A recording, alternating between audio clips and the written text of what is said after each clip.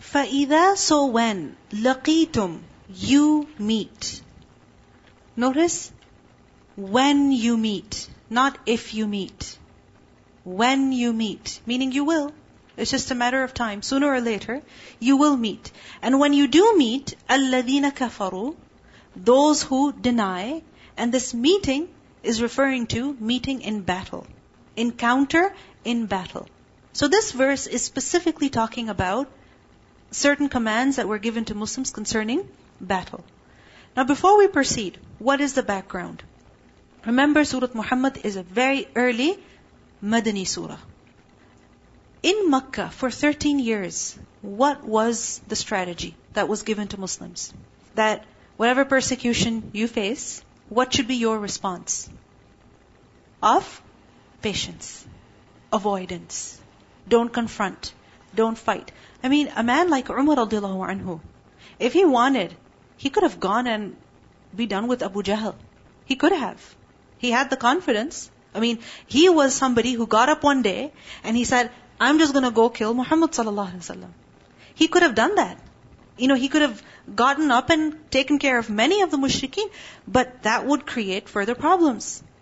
So, for those 13 years, what is it that the Muslims were commanded over and over and over again? Patience, forgiveness. So much so that we learned that, say to those who believe that they should forgive. Forgive. And yaghfiru.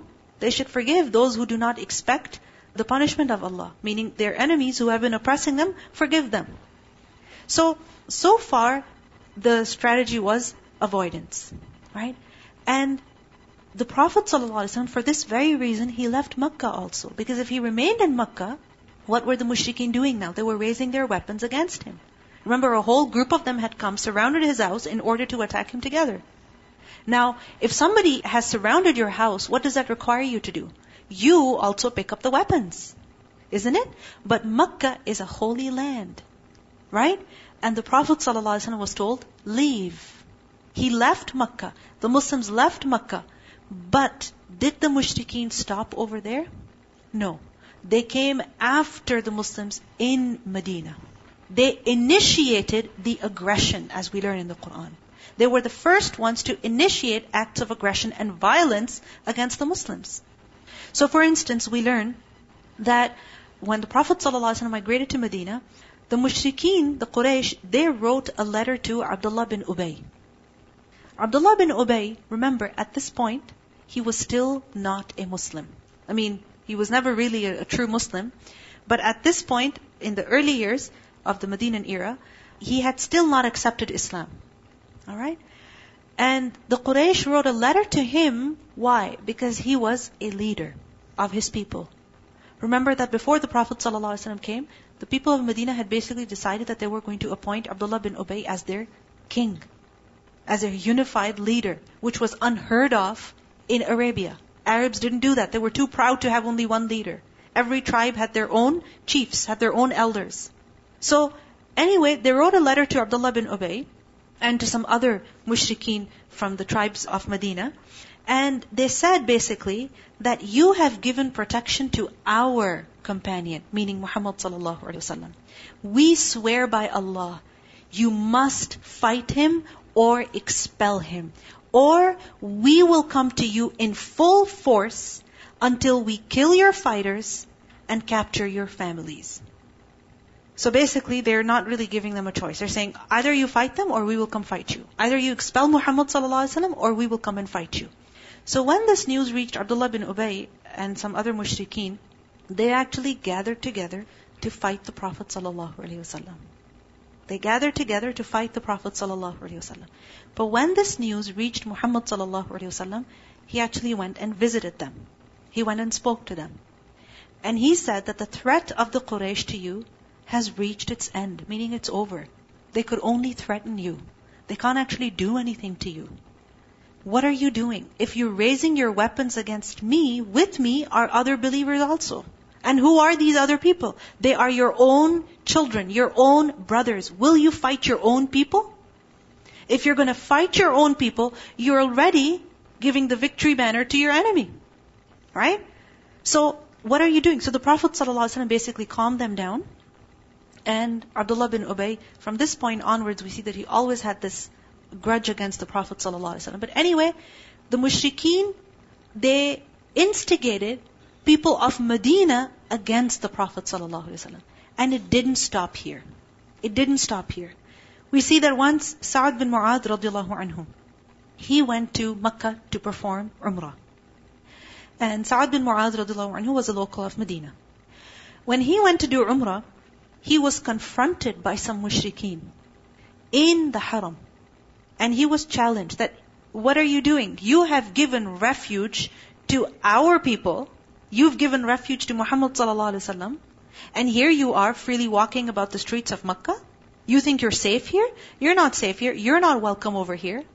So basically, he was given a message that as long as you are cooperating with the Prophet ﷺ, you're not with us. You're not welcome over here.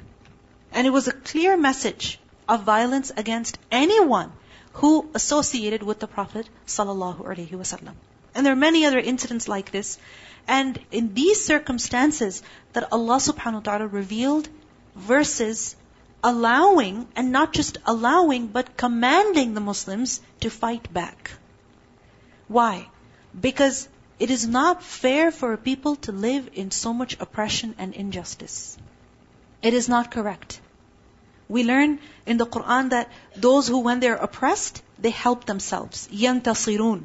And this is a part of helping ourselves. The reason why many people find this fighting in Islam, the fact that the Prophet ﷺ participated in so many battles, they find this problematic is because when many people look at religion, they can only think about forgiveness. Right? But forgiveness is a virtue. And defending oneself is also a virtue. Standing up against oppression is also a virtue. Because if we don't stand up against it, we are with it. Isn't it? We are promoting it. We are letting it spread. We are part of the problem then. So somebody has to stand up against the oppression and not let it continue. Generally when we think about religion, we think of, if somebody hits you on one cheek, present the other cheek. But this is not how Islam is. So, in these verses we will see how the command to fight is given. In Surah Al-Hajj, we learn Allah subhanahu wa ta'ala says, أُذِنَ لِلَّذِينَ يُقَاتَلُونَ بِأَنَّهُمْ ظُلِمُوا. Permission has been given to those who were fought. They have been fought over and over again.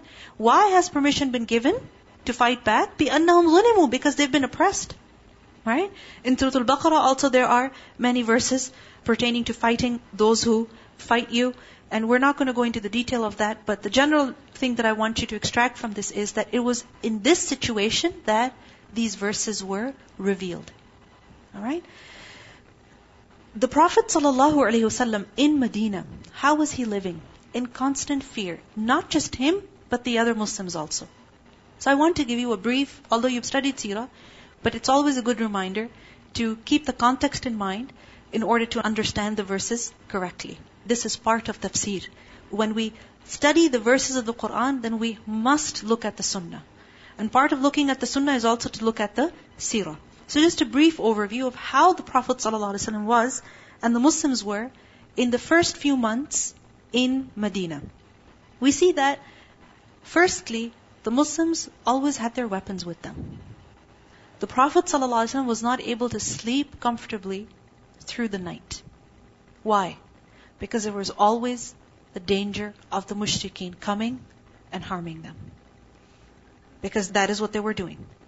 So, in the first year after Hijrah, in Rabi'ul Awwal was the Hijrah.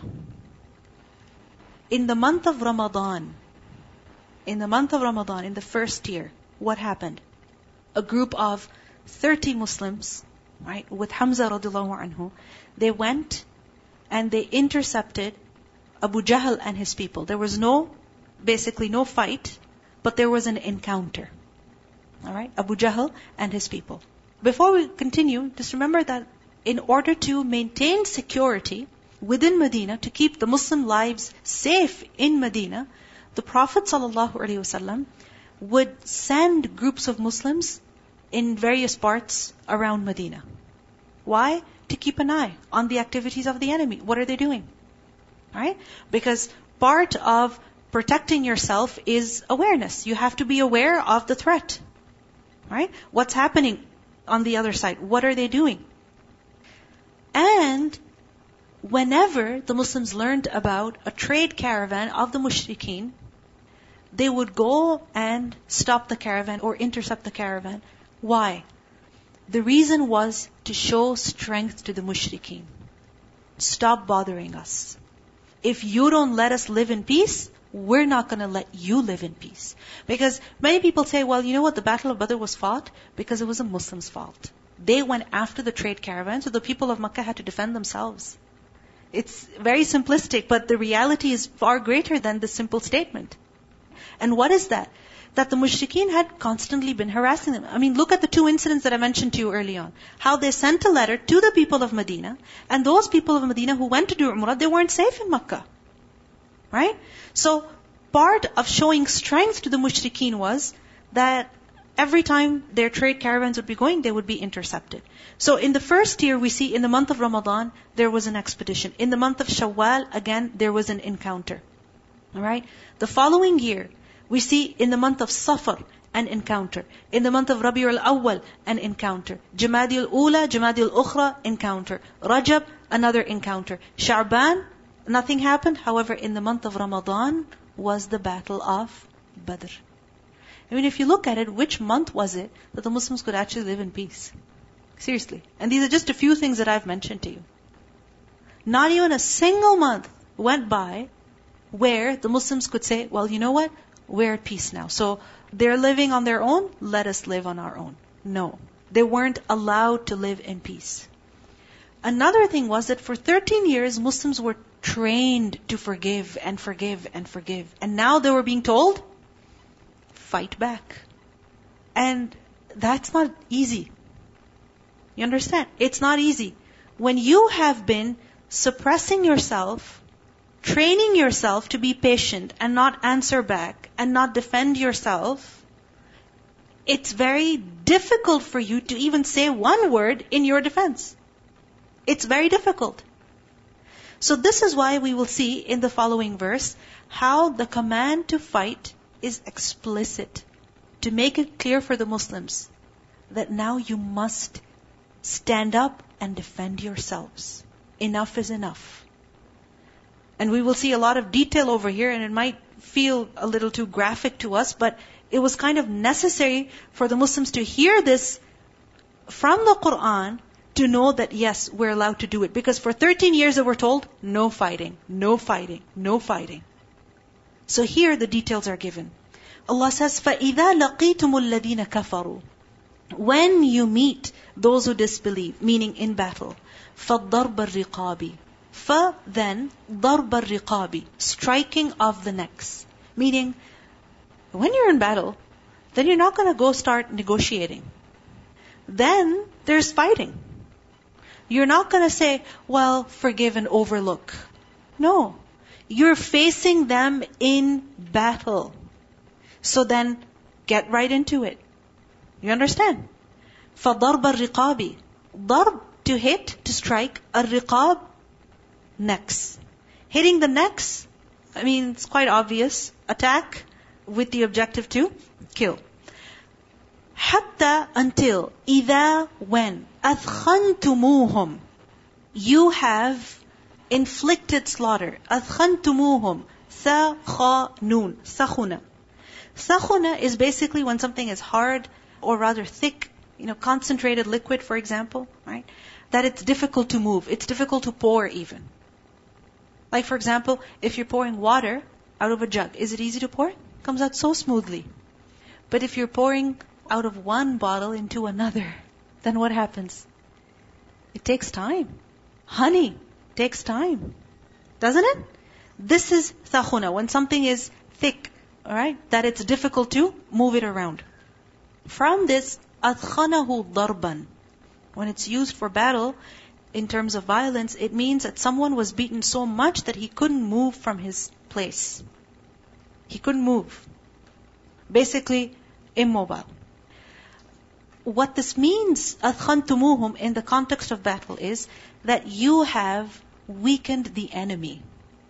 You have worn out the enemy. You have broken the strength of the enemy. Because you met the enemy in battle and you went right into it. And إِذَا أَثْخَنْتُمُوهُمْ, when you've broken the strength of the enemy, and at this point the enemy begins to retreat, don't let them retreat. Don't let them escape. فَشُدُّ الْوَثَاقِ. Then shuddu, secure. Al-wathaq, the bonds. Shuddu, sheen dal dal. What does that mean? To strengthen something. Basically, over here it's giving the meaning of tying up. Al-wathaq. Wathaq, waw, tha, qaf. And wathaq is that which is used to bind something or someone. Right? To bind, for instance, a captive.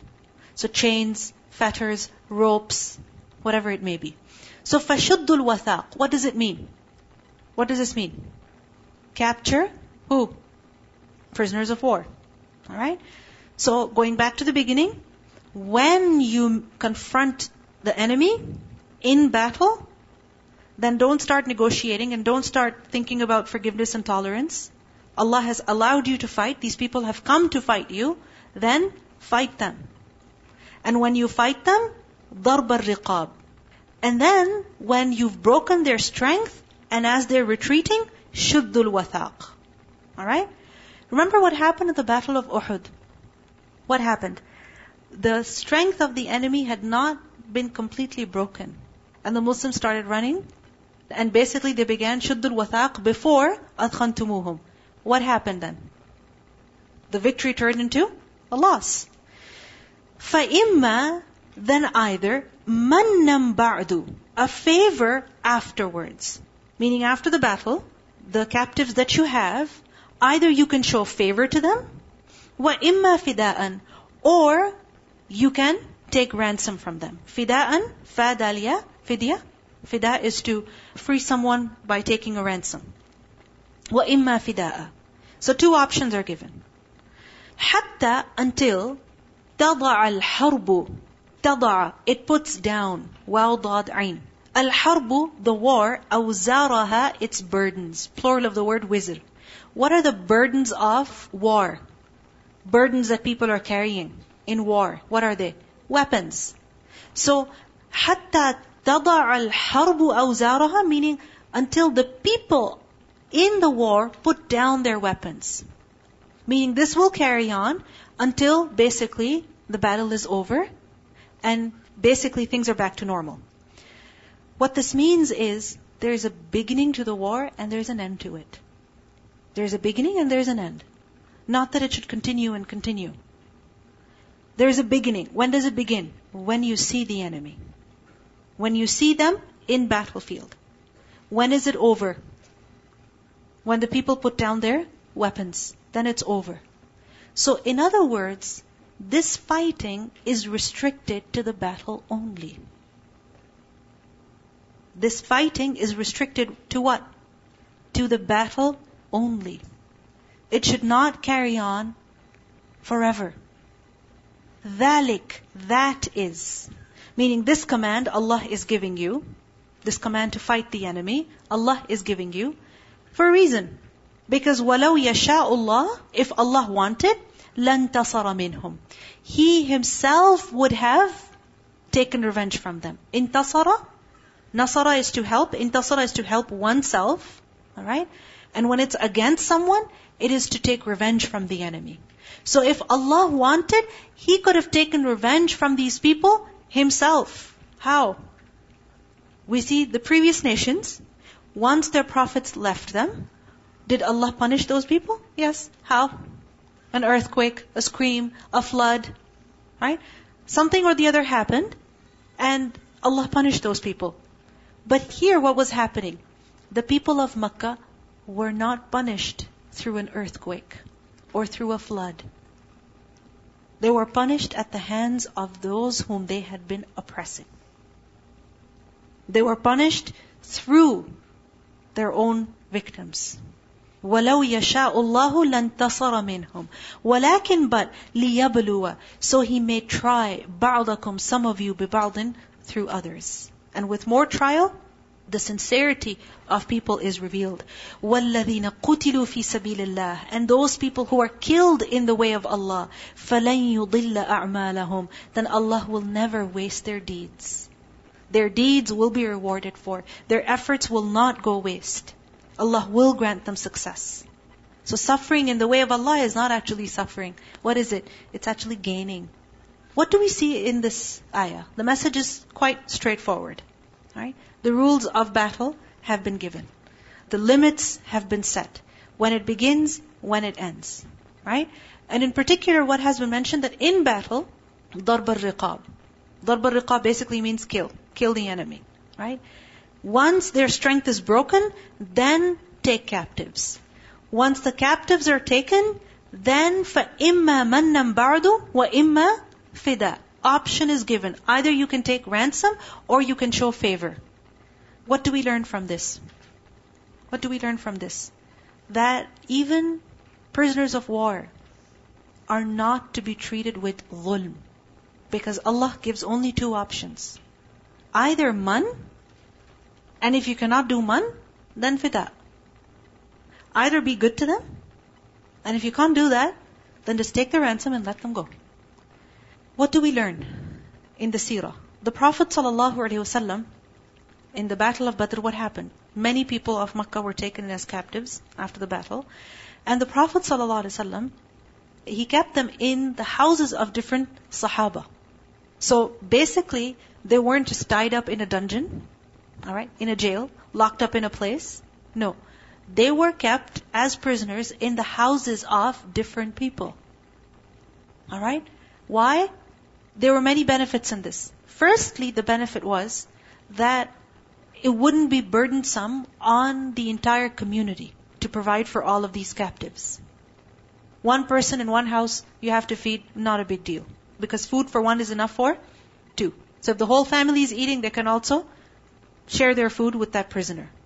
Secondly, another benefit was that these people, the mushrikeen who had come to fight the Muslims, they had never really seen Muslims, practicing their Islam. They had always hated on them from a distance. So when they were kept as captives in the houses of Muslims, they saw real Islam. And that changed their perspective on Islam and Muslims. So for example, we learned that one of the prisoners, Abu Aziz, he said that the Ansar Muslims in whose house I was kept gave me bread morning and evening. But themselves, they only ate dates. Now this was a big deal. Because bread is made from what? Wheat. And wheat was not grown in Medina. It was imported. It was brought from outside of Medina, from Asham or from Yemen. It was imported. It was pricey. It was in limited quantities. So he said that they would offer me bread morning and evening. And themselves, they would only eat dates. This was man. Another person, Suhail bin Amr, we learn about him. Remember Suhail bin Amr, he was there at the Treaty of Hudaybiyah. Right? He's the one who brought the treaty. So he was captured in the battle also, Battle of Badr, many years before Hudaybiyah. And somebody told the Prophet ﷺ, advised him that Suhail is a fiery speaker. Right? Meaning he speaks very powerfully. And he speaks against you a lot. So have some of his teeth broken so that he wouldn't dare speak in public again. You understand? They said break his teeth, some of them. Not all, but some of them. Some of them are broken. He'd never have the confidence to speak in front of people eloquently again. And the Prophet ﷺ said, if I have his teeth broken, Allah will break my teeth, although I am a prophet. Meaning this is something I'm not allowed to do. Because Allah has given only two options. Imma mannam wa imma fida. Either show favor or ransom. Ransom and let go. Then we see the story of Thumama bin Uthal, not related to the Battle of Badr, an incident that happened much later, but you're familiar with it, about how Thumama, he was a leader of his people, he was from Yamama, and he was captured, brought in Medina as a captive, and he was basically kept in the masjid. And for many days he was there, And every day the Prophet ﷺ would come and ask him about how he was doing, what he thought. And Thumama would say that, if you kill me, then you're going to kill a person whose blood carries a lot of weight. If you want some ransom, ask and you'll be given. And if you let me go, then this gesture will be appreciated. So every day Thumama would say this. And then finally the Prophet ﷺ one day came and he said, let him go. No ransom, no punishment, nothing. Let him go. And Thumama went, washed up, and came to the Prophet ﷺ and embraced Islam. Right? So فَإِمَّا مَنًّا مِن بَعْدُ وَإِمَّا فِدَاءً. Now, one more thing, remember that by the command to show favor, what is forbidden? What is forbidden? Oppression. Torture, exactly. Any kind of torture, any kind of abuse is forbidden. Even though it's not mentioned explicitly, but it's understood. If only two options are given, that means there's no third option. If you have to treat them nicely, then that means you cannot torture. There's no abuse. There's no room for it. One more thing. We see in the seerah that there were some captives who were actually killed. They were captured and then they were killed. So, doesn't that go against mannam or fida? Right? Apparently it seems to go against it. Remember that it wasn't just any captive who was killed. It was people who were well known for their hatred, not just their hatred, but their violence against Muslims for a very, very long time. Alright? And it was only those few individuals who were killed. Because of the fact that they were big enemies. Great enemies. And the reason why they were killed as captives is because they survived the battle. Alright? So these were big enemies. But we see that this was not generalized in the life of the Prophet ﷺ. What lessons can we learn from this ayah for ourselves? I'm not talking about battle. Okay? I'm not talking about fighting. I'm talking about personal lessons that we can gain to improve ourselves as human beings, as servants of Allah. What can we do? Yes. Okay, good. Dawah through actions. Right? The reason why the captives were kept within the houses of Muslims or in the masjid was so that they would see how Muslims are. So dawah through actions. And also an effort to let people see what we do. And not always be secretive. Share, invite. It's the month of Ramadan, perfect time to interact with your neighbors with the excuse of Ramadan. Take a package of dates, take some mangoes. People love mangoes. So when you get mangoes for your fruit salad, take a couple nicely, put them in a fancy basket, take them. Right? Yes. Yes. That repel evil with good. Right? Yes. Assalamu alaikum. If you're in a position to get back at someone or even, retribution, don't give in, I guess. Be better. What she was saying, repel evil with goodness. Yes. And one more thing. Here, it's made very clear that the purpose of battle is not to expand your territories. It is not to, just kill and quench your thirst, for killing people. No. What is it? It is to break the strength of the enemy. Because if the enemy is still equipped, they're not going to let you live in peace. Right? Yeah. Also, there's this thing going on. It's called Meet a Muslim, and the government is basically encouraging Muslim people to invite their neighbors that are not Muslim, so that they to iftar in Ramadan, so that they can meet them and understand that it's how Islam really works and how your neighbors are your friends and stuff. Jazakallah khair. Go ahead. I was also thinking that sometimes when we are faced with a trial or something hard is happening in our lives, we need to realize that it's happening, so that the people the Sahaba needed to realize that this was going on. So Allah subhanahu wa ta'ala revealed a verse. So we need to realize that these hardships are happening in our life to improve ourselves. Mm-hmm. To improve our condition. Towards the end of the ayah, what is mentioned? That those who are killed in the way of Allah, then their deeds will never be wasted. Their striving, their efforts will not go waste. Rather, Allah will give them reward. Allah will bring them success, even after they have gone. I mean, Mus'ab ibn Umayr radiallahu anhu, I think by far he's one of my favorite companions. Because look at what he suffered in Makkah.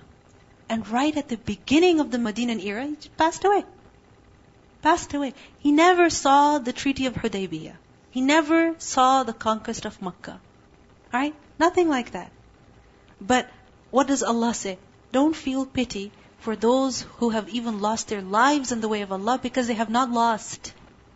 Allah will not waste their deeds. Allah will grant them success. سَيَهْدِيهِمْ. He will guide them. Guidance after death? Because they were قُتِلُوا, they were killed. Allah says سَيَهْدِيهِمْ. Allah will guide them. What kind of guidance is this? In the matters of the hereafter. Guidance, help at the time of facing Munkar Nakir. Right? Guidance on the day of judgment to the gates of Jannah. سَيَهْدِيهِمْ. Allah will guide them to Jannah. وَيُصْلِحُ بَالَهُمْ. And He will amend their condition. Right now, in the world, yes, they suffered, but Allah will amend their condition. What do we learn from this? When you apparently suffer for the sake of Allah, it's not actually suffering. Even if it's hunger and thirst. While a person is fasting for the sake of Allah, it's not actually suffering. A person is gaining more. وَيُصْلِحُ بَالَهُمْ وَيُدْخِلُهُمْ. And He will admit them into Al-Jannah, paradise. He will admit them into paradise that عَرَّفَهَا لَهُمْ, that He has made known to them. عَرَّفَ يُعَرِّفُ تَعْرِيف. What does it mean? Ta'rif. عَرَّفَ, عِرْفَان, مَعْرِفَة. What is ma'rifah? Ma'ruf, well known. Right? To know, to recognize something. Correct? So عَرَّفَ is to give recognition of something to someone. To tell them how to recognize something. So for example, you don't know, you've never been to a particular store. Right? And your mom says when you go on the street, you will see a big red sign. That big red sign, she's doing عَرَّفَ. She's giving you the recognition that that red sign means you're at the right place. Right? This is عَرَّفَ. So He has already made Jannah well known to them. Meaning they're familiar with Jannah. They know what Jannah is. Jannah doesn't need to be described over here. Because Allah has given enough description to them to know that it's a place worth going to. عَرَّفَهَا لَهُمْ. He will admit them over there. Another meaning of عَرَّفَهَا لَهُمْ is that once they enter Jannah, they will know it like they know their homes in this world. When you go to a new place, no matter how luxurious, how fancy, how comfortable it is, the fact that it is new makes you somewhat uncomfortable. Isn't it? For example, just the other day, alhamdulillah, we visited the new school campus. And as we walked in, I felt like I'm kind of lost over here. Such a big place, you don't know where to go, what leads to what place. We were locked out in the play area for so long because I thought the doors were locked. And they were not locked. They were just closed in a certain way. Right? And there I am calling people, one person after the other. I'm stuck in the play area with all these kids. Somebody come and rescue us. And finally somebody came and they just lifted the latch and that's it. Right? Why did we have this problem? Because we weren't familiar with the place. When you're not fully familiar with the place, you're kind of afraid, nervous. You're not fully relaxed. But Jannah, once people will enter Jannah, they will know it inside out. عَرَّفَهَا لَهُمْ. We learn in a hadith, the Prophet ﷺ said that by Him in whose hands is the life of Muhammad ﷺ, meaning by Allah, everybody will recognize his home in Jannah better than he recognizes his home in this world. In this world, how well do people recognize their homes? Very well. In Jannah, people will know exactly where their homes are. وَيُدْخِلُهُمُ الْجَنَّةَ عَرَّفَهَا لَهُمْ. Recitation. فَإِذَا لَقِيتُمُ الَّذِينَ كَفَرُوا فَضَرْبَ الرِّقَابِ حَتَّى إِذَا أَثْخَنْتُمُوهُمْ فَشُدُّوا الْوَثَاقَ فَإِمَّا مَنًّا بعد وإما فداء حتى تضع الحرب أوزارها ذلك ولو يشاء الله لانتصر منهم ولكن ليبلو بعضكم ببعض والذين قتلوا في سبيل الله فلن يضل أعمالهم سيهديهم ويصلح بالهم ويدخلهم الجنة عرفها لهم. The word عرف also means to make something fragrant. So عرفها لهم, meaning he has made it fragrant for them, meaning it's all ready, fully prepared. Because when you prepare a place, like for example, your kitchen or your guest room, for your guests who are arriving, then after you've set the whole place, the last thing you do is put the nice candle on. Right? So عرفها لهم. It's been made fragrant, all ready and waiting.